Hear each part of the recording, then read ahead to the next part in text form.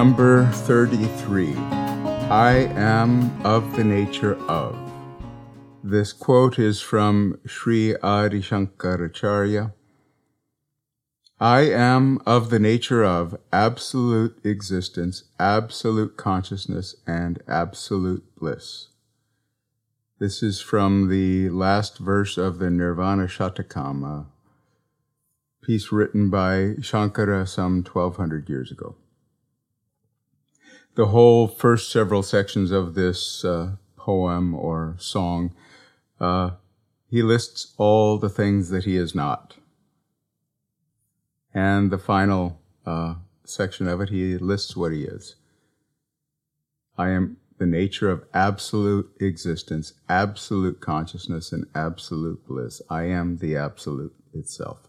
Adi Shankara, the teacher who reinvigorated the study of the Veda in India in the early 9th century, did something that had not been done before in that part of the world. He brought the teachings of the Veda to the common people, sharing the Upanishads with them. The Upanishads are recognized as the culmination of the knowledge of the Veda. The Upanishads are known as Vedanta. Veda means knowledge, Anta means end. Vedanta means the end of knowledge. Not that there's nothing left to learn, but that there is no thing to learn that is more complete than this. The main point of the Upanishads says something much like the earlier quote from Sri Adi Shankaracharya. I am that, thou art that, all this is nothing but that. There is only one thing, and everything is of that one thing. Now, this had always been secret knowledge. Why? Because if I am that, thou art that, and all this is nothing but that. If this is the truth, what use will I have for priests or temples or rulers? If each of us are that, why should I be your servant? Why should I allow you to remain in power? The ruling classes didn't want to lose their power, so they kept the truth from their workers.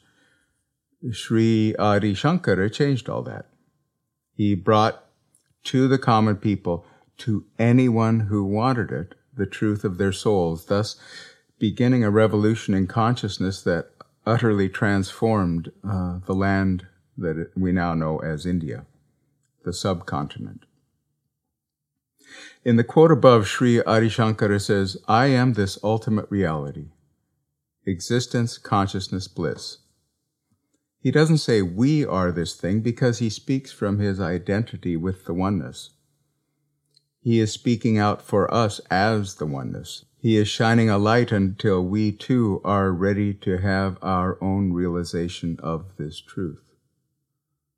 You know, this same sort of wisdom was brought out by one branch of early Christianity, a leader by the name of Valentine.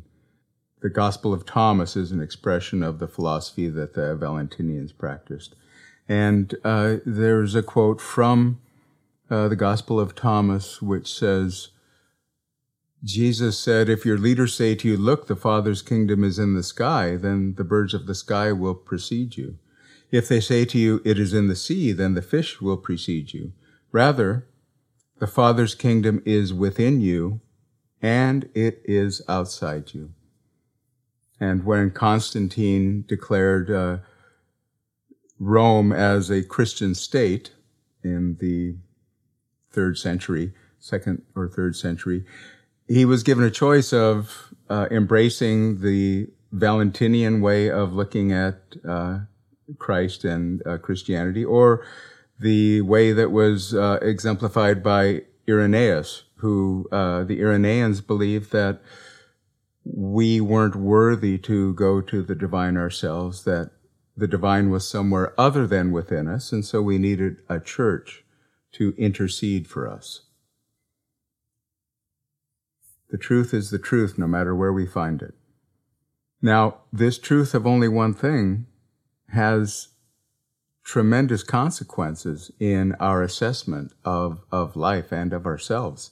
If there's only one thing, there's nothing to harm me.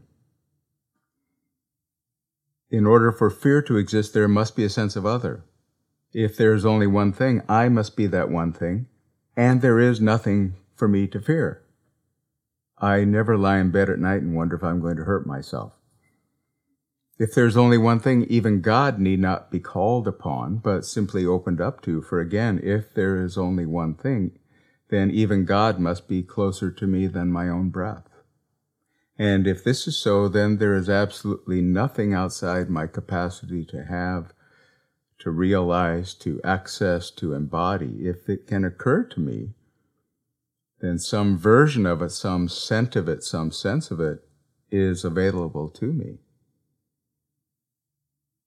And elsewhere, Shankara said, even the gods, powerful as they may be, cannot prevail against him, the man who has known the oneness, Brahman. This is from his commentary on one of the Upanishads. Sri Adi Shankaracharya lived for only 32 years, some 1,200 years ago, and yet today his words still have the power to redirect, to transform, and to heal, for his words are the truth, and the truth is the truth, no matter where we find it, no matter when we find it. Today I will hold gratitude in my heart for all those men and women who, through the ages, have offered themselves as beacons, guiding us toward the truth of our being. And I will remind myself that everyone I know is seeking a beacon of their own, a way out of fear. And perhaps as I live today in gratitude and loving kindness, I may be a faint version of that beacon for someone else. Thanks for listening. Have a great day. Thanks for listening to Embracing Bliss. I started this podcast and the book it's based on to offer a daily reminder to myself as well as to you that we have the freedom to choose happiness. And if ever we needed happiness and freedom to choose in this world, now would be that time. So please do share it with someone you love, send it to a friend, and also please stay in touch. Links for Instagram, the book Embracing Bliss, and to sign up for my newsletter can all be found in the show notes. Until next time, have a great day.